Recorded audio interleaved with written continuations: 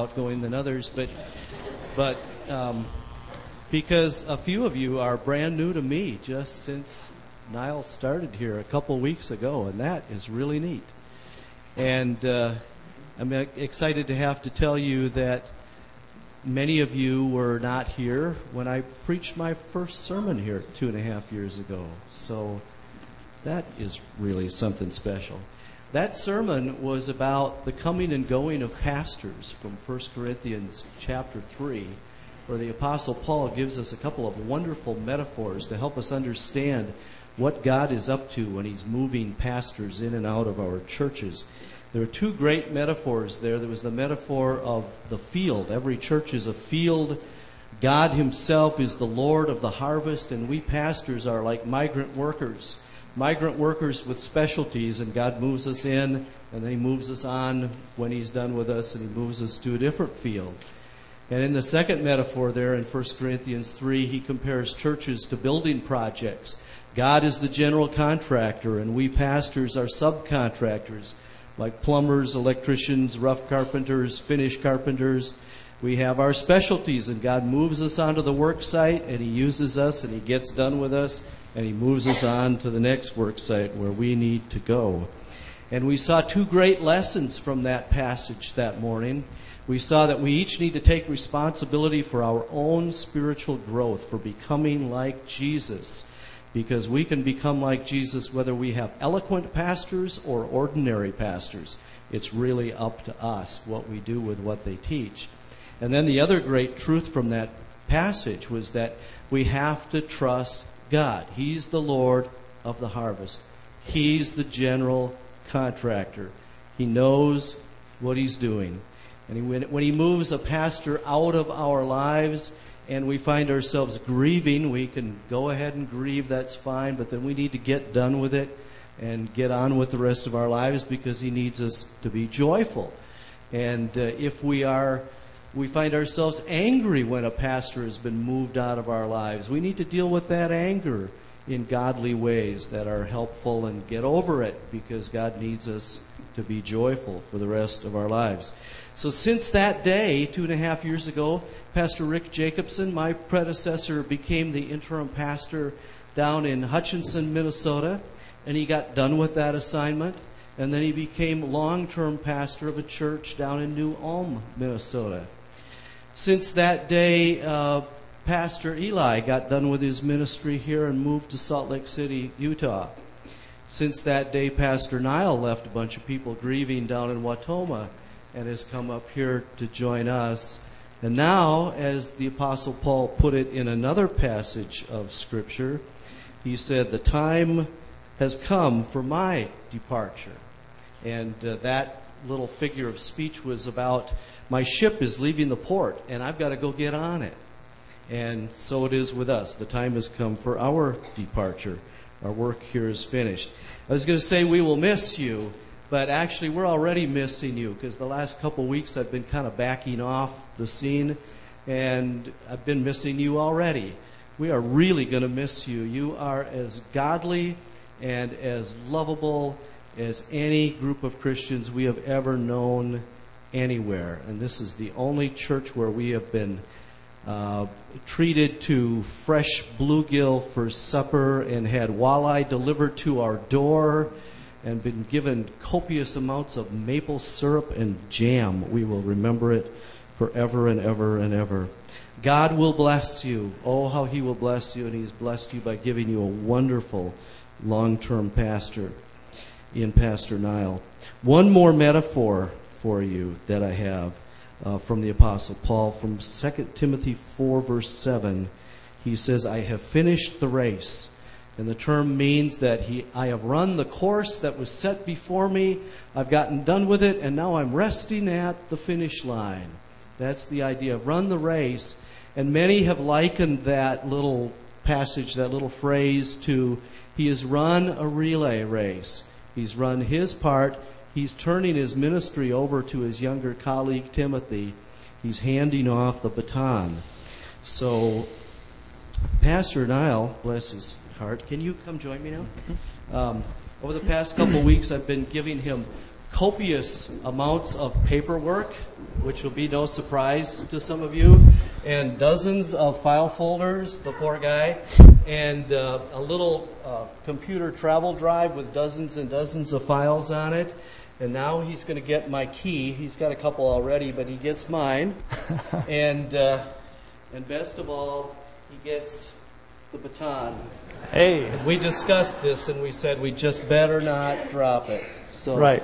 The symbolism would be really bad. But in giving Pastor Niall the baton, I am giving him this morning the responsibility of teaching you, and the responsibility of leading you, and the responsibility of training you, and the great joy of getting to know you, loving you, watching you grow as only a pastor gets to. So we're handing that all over this morning. And if I could, I'd like to lead us in prayer just one more time. Okay, can I do that? Okay. Father, we are often mystified by, confused by, sometimes we just don't like your decisions in moving your migrant workers, pastors, on and off the field, construction workers on and off the site, like Niall and myself and Eli and Pastor Rick. But we trust you. We have to trust you. You are the Lord of the harvest. You're the one who knows what you're doing. And we pray that as we go through some of these transitions and as church members, we're not always happy, but help us to trust you. Help us to keep on growing. Help us to regain our joy so we can serve you powerfully. And Father, as your servants, your migrant workers, your subcontractors, we're not always crazy about moving again and having to say goodbye to people and then try to learn new folks. But again, we trust you, and we are thrilled this time in your bringing Pastor Niall and Christy and Derek and Braden and Caitlin to Three Lakes Evangelical Free Church. And we pray for your great blessing upon them, for your wonderful growth for them, and you're using them. We pray for Three Lakes Evangelical Free Church, that you would make it more and more powerful, more and more beautiful, more and more like Jesus. This is a church which seeks to be the hands and feet of Jesus Christ in the community. And day by day, Father, would you make these hands and feet of Jesus as beautiful, as grace-filled, as truth-filled as his were, as he served people. Thank you. We trust you. We thank you. We love you, the Lord of the harvest. In Jesus' name, amen. Thank you.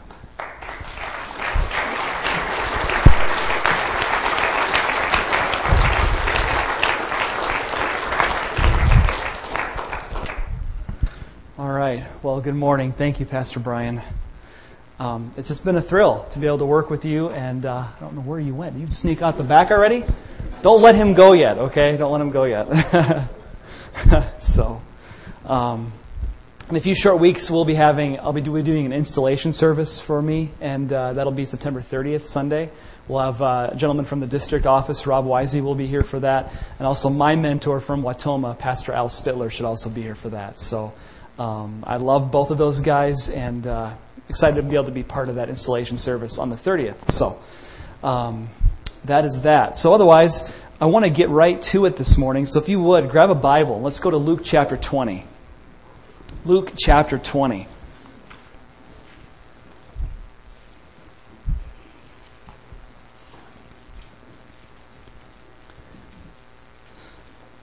Verse 45. If you're using one of the Bibles in your pew, it's page 745 if you want to get there quick.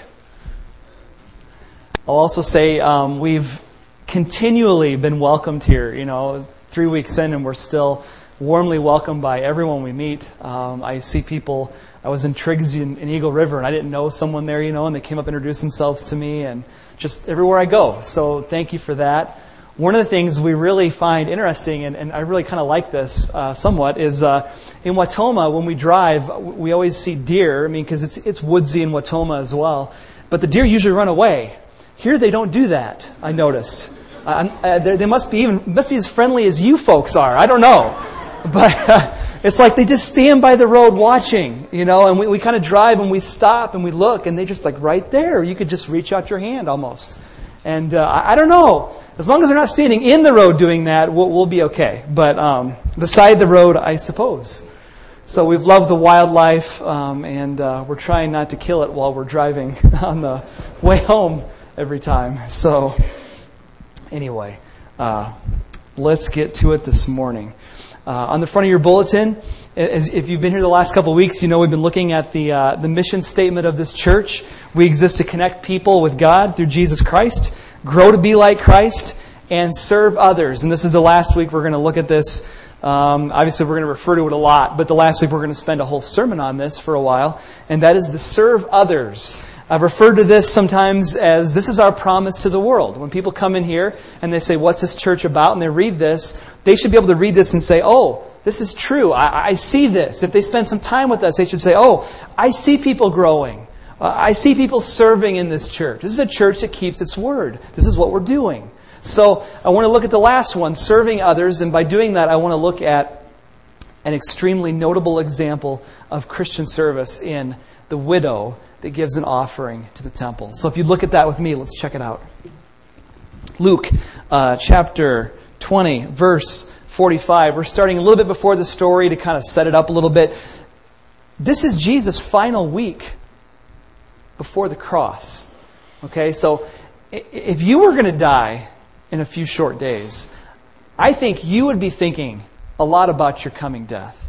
And so I think these things are on Jesus' mind, and he's in the temple, and people are questioning him. The religious leaders are questioning his authority.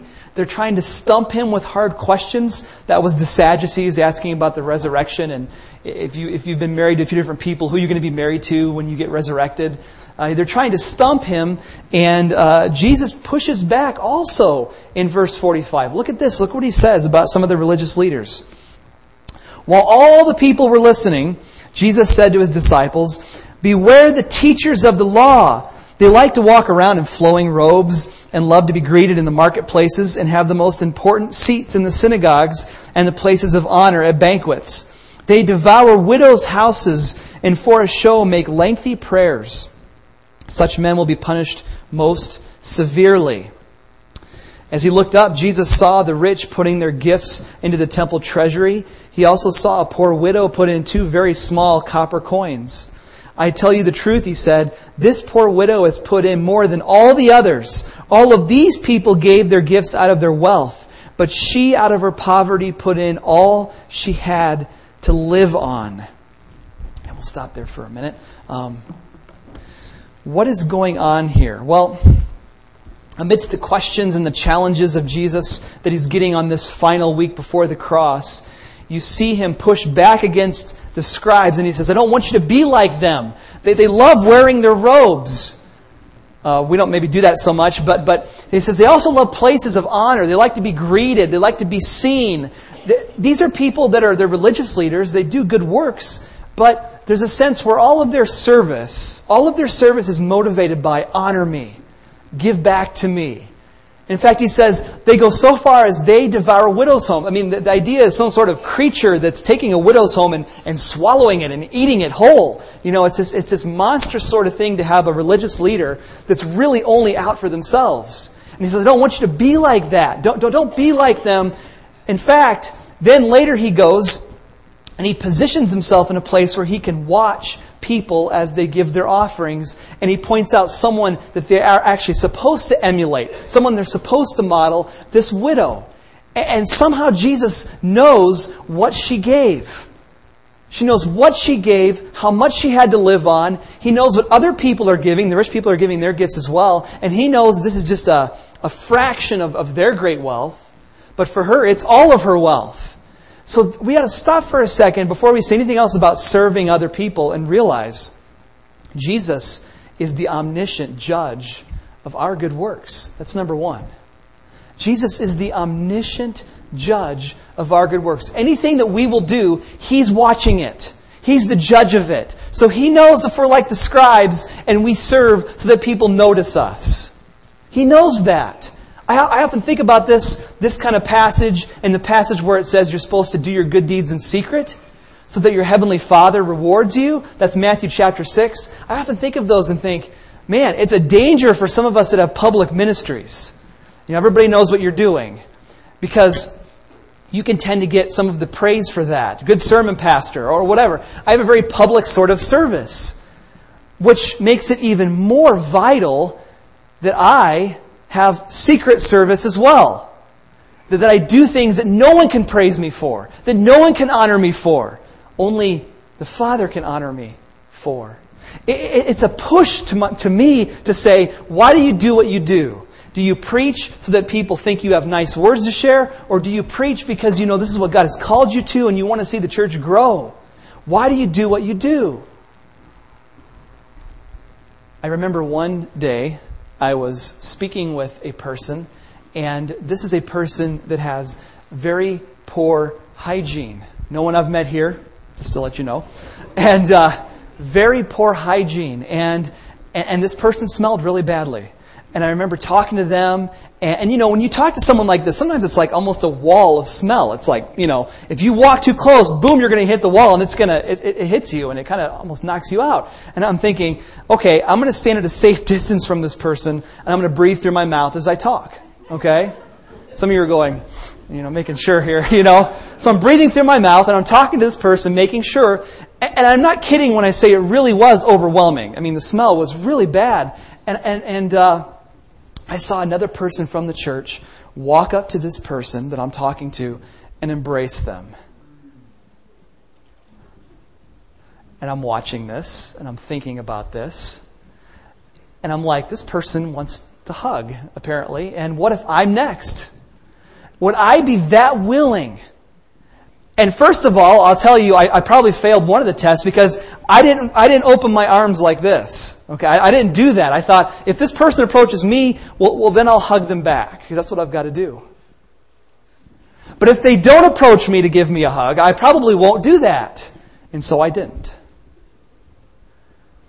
Later, I'm thinking about that because I like to reflect on ministry experiences throughout the week. What is God doing in me and through me? And what do I learn about myself? And I thought, what's going on there? Am I really going to hold this person at arm's length because of a hygiene issue, or will I embrace them the way Christ does? Who am I? Do I serve just so that I can get some praise and honor, or do I serve in ways where God says, I see what you did there, I know that was uncomfortable, but I'll reward you for it? Is that the kind of service I'm giving? Because Jesus is the omniscient judge. Jesus positions Himself in the temple, in this passage, in a place where He can observe what's going on. Who's giving what? Have you ever given the offering like Jesus is like looking over your shoulder? I don't know if we feel that way or think that way. But He is watching. He does see what we give. He does see what we do because that's who He is. He's always watching. He's observing and He's judging. He sees the motivations of our heart as we do what we do. One time I was in a church planters training over 2 or 3 days, and it was not only training, but it was also observation. They'd put us pastors at this table in the middle. And we would talk about ministry and what we would do here or there. And all of the observers, the pastors and the ministry leaders would sit on the outside circle and they were just watching. Talk about a fishbowl, right? And you had this awareness that anything you did, anything you said, they've got their notebooks out and they're writing it down. That's very awkward and uncomfortable. Fortunately, I think for Jesus, He's not sitting there going, oh, look at this. But we ought to have the understanding that He is watching what we do and He is observing and He is judging what we do. So how are we doing what we're doing? When you serve someone, what's going on in your heart? Do you have that thing that says, I hope someone saw me do that? Because that's not good. And I've caught myself doing that far too often. So Jesus is the omniscient judge of our good works. Fortunately, I don't think He's going to show up on a Sunday here and point you out like the scribes and say, oh, look, and do that. But we ought to be looking at our lives and trying to judge our own motives, because that's what He's helping us do. Okay, so as we serve, He's watching. Secondly, though, let's talk about the widow for a second. It says in verse 1 of chapter 21, Jesus sees the rich people putting their gifts in the temple treasury. The temple treasury is a place where the offerings are stored. And He sees, verse 2, a poor widow putting in 2 very small copper coins. And then He says, this poor widow's put in more than anyone else. This is all she has to live on. Verse 5. The poor of Jesus' day. By the way, if you're in a community group, you're gonna take a handout out there, and I do a little study on the poor in the Gospel of Luke, because I believe Luke really wants to emphasize poor people in Jesus' ministry. You're going to see that throughout Luke. If you looked at other ancient Jewish writings of this day on the topic of the poor, you're going to read books like 4th Ezra. It's not in the Bible. Don't look for it. Sirach. It's not in the Bible. Don't look for it. But you're going to read these kind of writings. And if you look at those writings, you're going to read things about the poor in them. And you're going to read things like the poor don't have the same knowledge as the rich. They don't have the same knowledge of God. God is not blessing them the way He's blessing the rich. In fact, you'll read things like, the poor are not going to receive honor the way the rich receive honor. And as you read those things, you get a picture of the poor like these are the lower ones. These are the dishonorable ones. And Jesus takes some of those writings, if you're thinking about people reading this and thinking about this, and Jesus takes this and turns it all around, and He starts honoring this woman. She's given all she has to live on. She has nothing left.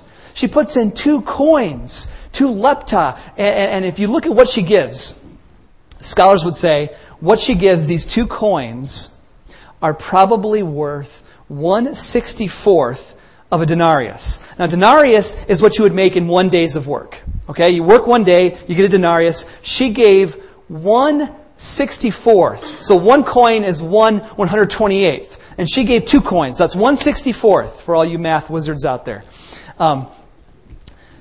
Let's say you made $100 a day at your job. 1/64th of $100 a day is $1.56. So each of their coins, if you want to convert it to American, if we could actually do that, was about 75 cents. Okay? So $1.56 she's putting in the offering. All she has to live on. $1.56. That's it.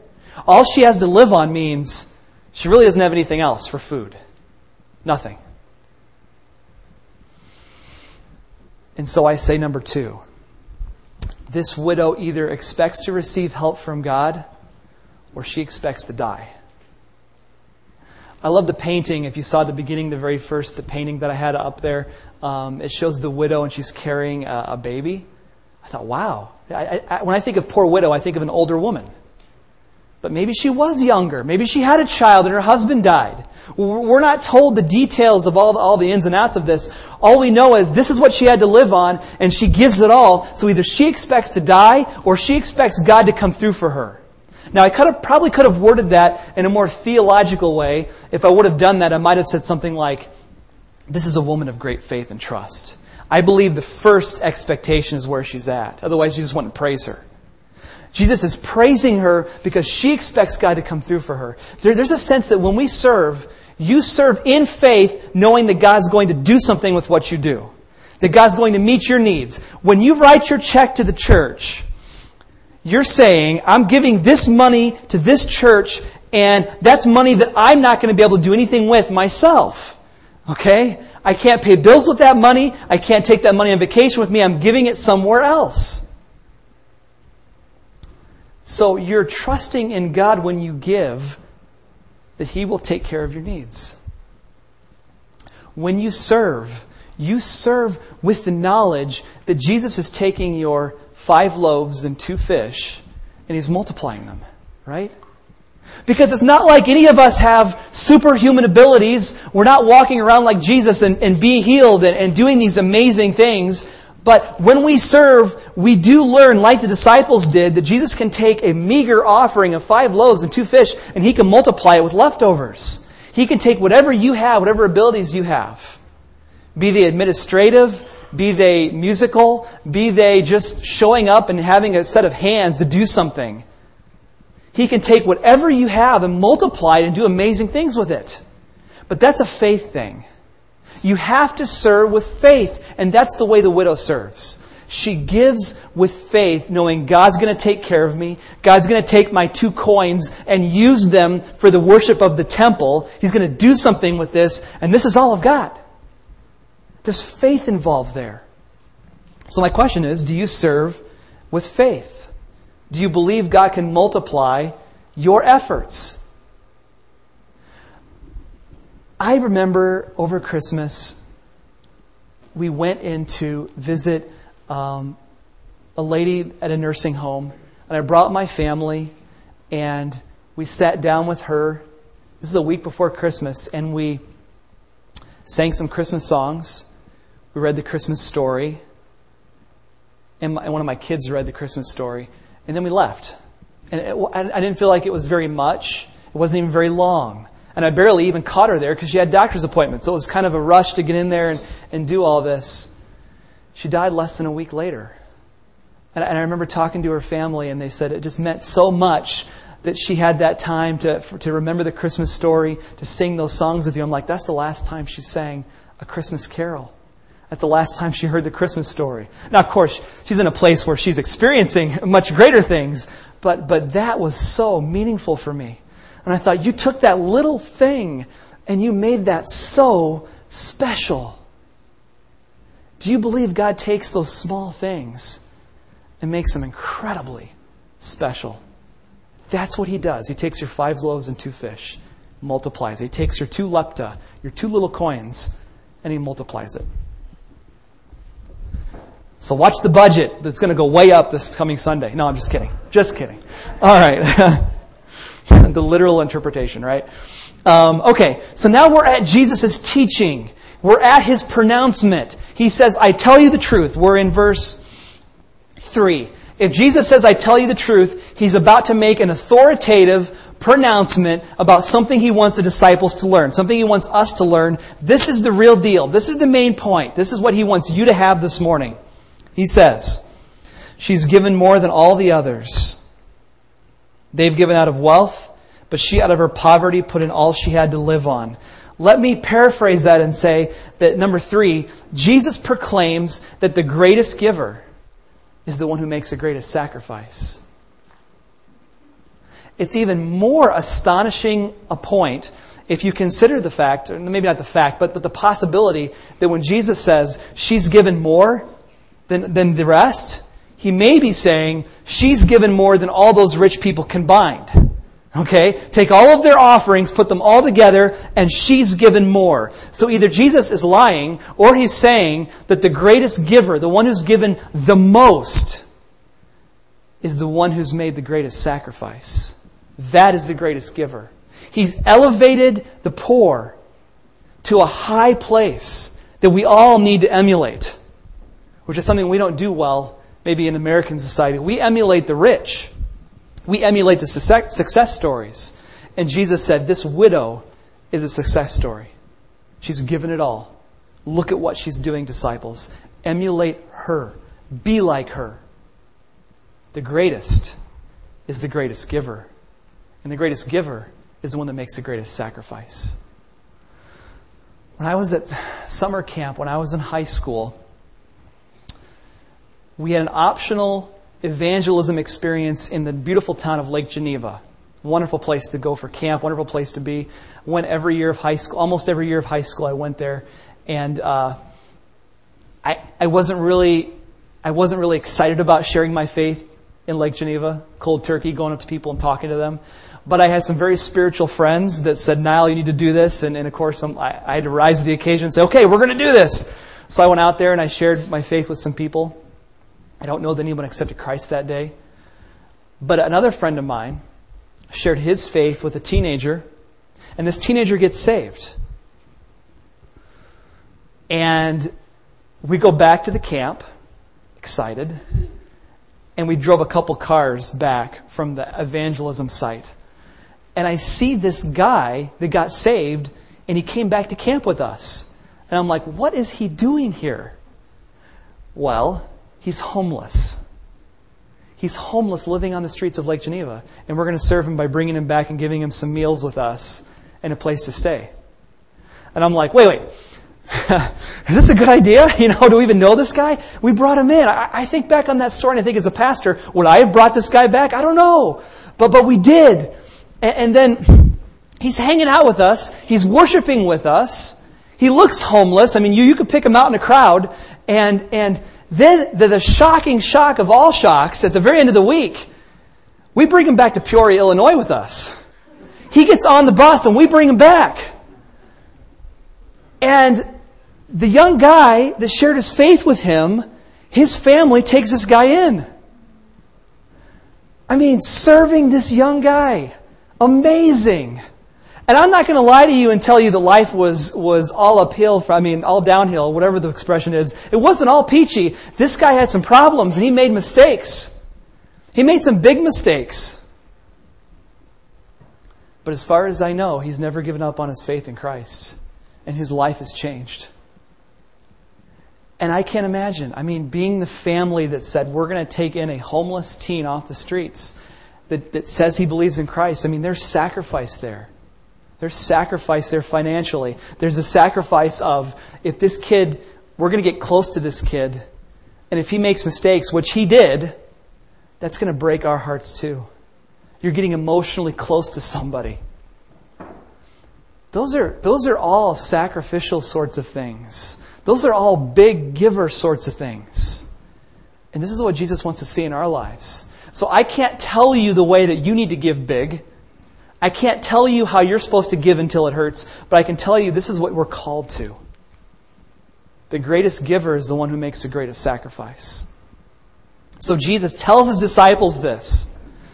And then they walk out of the temple. I want you to see what happens when they walk out of the temple. Verse 5. Some of the disciples were remarking about how the temple was adorned with beautiful stones and with gifts dedicated to God. But Jesus said, as for what you see here, the time will come when not one stone will be left on another. Every one of them will be thrown down. Now, I think about this story about the widow and them walking out right after being taught about the widow. And they're talking to Jesus. And look at this amazing temple. Look at the stones. Look at the beauty of it. We've just been in the temple experiencing that whole thing. And Jesus says there's going to be a day when this temple is going to be knocked down. We know that was Rome coming in and knocking everything down. But the widow's gift will be remembered forever. And I think there's something beautiful there. She gave coins that helped pay for the worship of a temple that was going to be demolished. And yet her giving is written in the Bible and is remembered forever. It's part of our scriptures. 2 coins. A little bit of a gift. And it's remembered forever. So fourthly, our acts of service will survive the destruction of all things. Jesus says, Paul says in 1 Corinthians chapter 3, that there's a day coming when our good works, we're going to be standing before God and He's going to set fire to them. None of us have to fear the fires of hell, but there is a day when God's going to take fire and set your good works on fire and see what remains. How did you build? To use the metaphor that Pastor Brian used earlier. How did you build? And some things will be burnt up. And it says some people will get through the judgment, but just passing through the flames with a smell of smoke almost. Some of us, on that day, it's going to be like a house fire. And you make it out, and you're sitting on the curb watching your house burn down. With all of the feelings that go into that. You made it out. You made it out. But everything else burned down. And some of us who are very self-centered and focused, some of us who serve so that people notice us and want to honor us, that's going to be our works burning down because they were self-centered, motivated by greed, motivated by whatever. We're going to be like the scribes, and that's not a good thing. We're going to make it. But just passing through the flames with the smell of smoke. But those of us that serve Christ, doing it for Him, looking for other people that are in need, we're going to serve. And we're going to build something beautiful through the Spirit's power. And it's going to survive through the fire of Judgment Day. And that's going to be an amazing thing. Your works will go on forever, remembered as beautiful acts of service to your Father. And that's what Jesus has called us to. So I want to do a quick 3 points of application. If you could go there to the last slide. And then we're going to take communion together. At the bottom of your notes in your handout, just want to say it briefly. How do we sacrifice as a church? How do we keep our promise to the world to serve other people? And 3 ways I could think of that are very important for how we do church. And that is, we're going to sacrifice through serving those in need. We're going to sacrifice through serving people in need. You're going to be looking, we as a church have to be looking at the community and saying, what needs do I see? One of the things that I hope to do is when I come in contact with people and I see needs, let's try to mobilize the church to meet those needs. What's going on in our schools? What's going on in our community? Where are the needs? Where are the hurts? Where's that stuff happening? What can we do to help meet those needs? Are we the church that's going to have stories like taking in the homeless teenager? That's a beautiful thing. I pray that this church has so many stories like that where we reach out in sacrificial ways to help people. Secondly, we'll sacrifice by getting involved in a ministry of the church. That is, the expectation is that you just don't come here on Sunday and just sing a little bit and hear a sermon and go your way.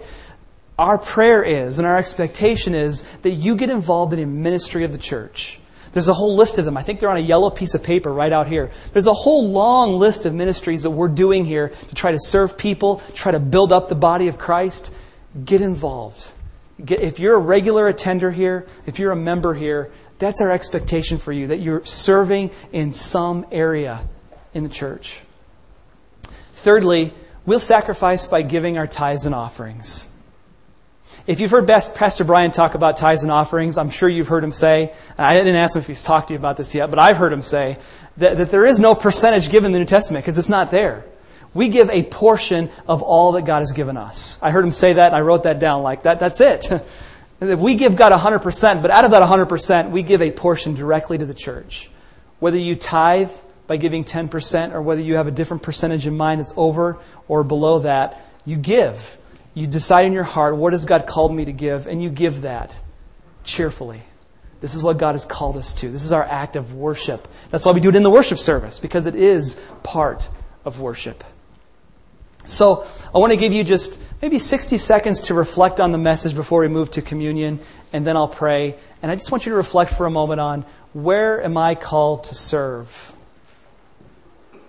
How is my service going? Just reflect for a minute, and then I'll pray. Father, I pray that we are a serving church, a church reaching into the community as your hands and feet. I pray that people notice, not really us, but the fact that we represent you. I pray that they make those connections, that these people love because they've been loved so well by you. So now, Lord Jesus, move our hearts towards communion as we remember your death. In your name we pray. Amen.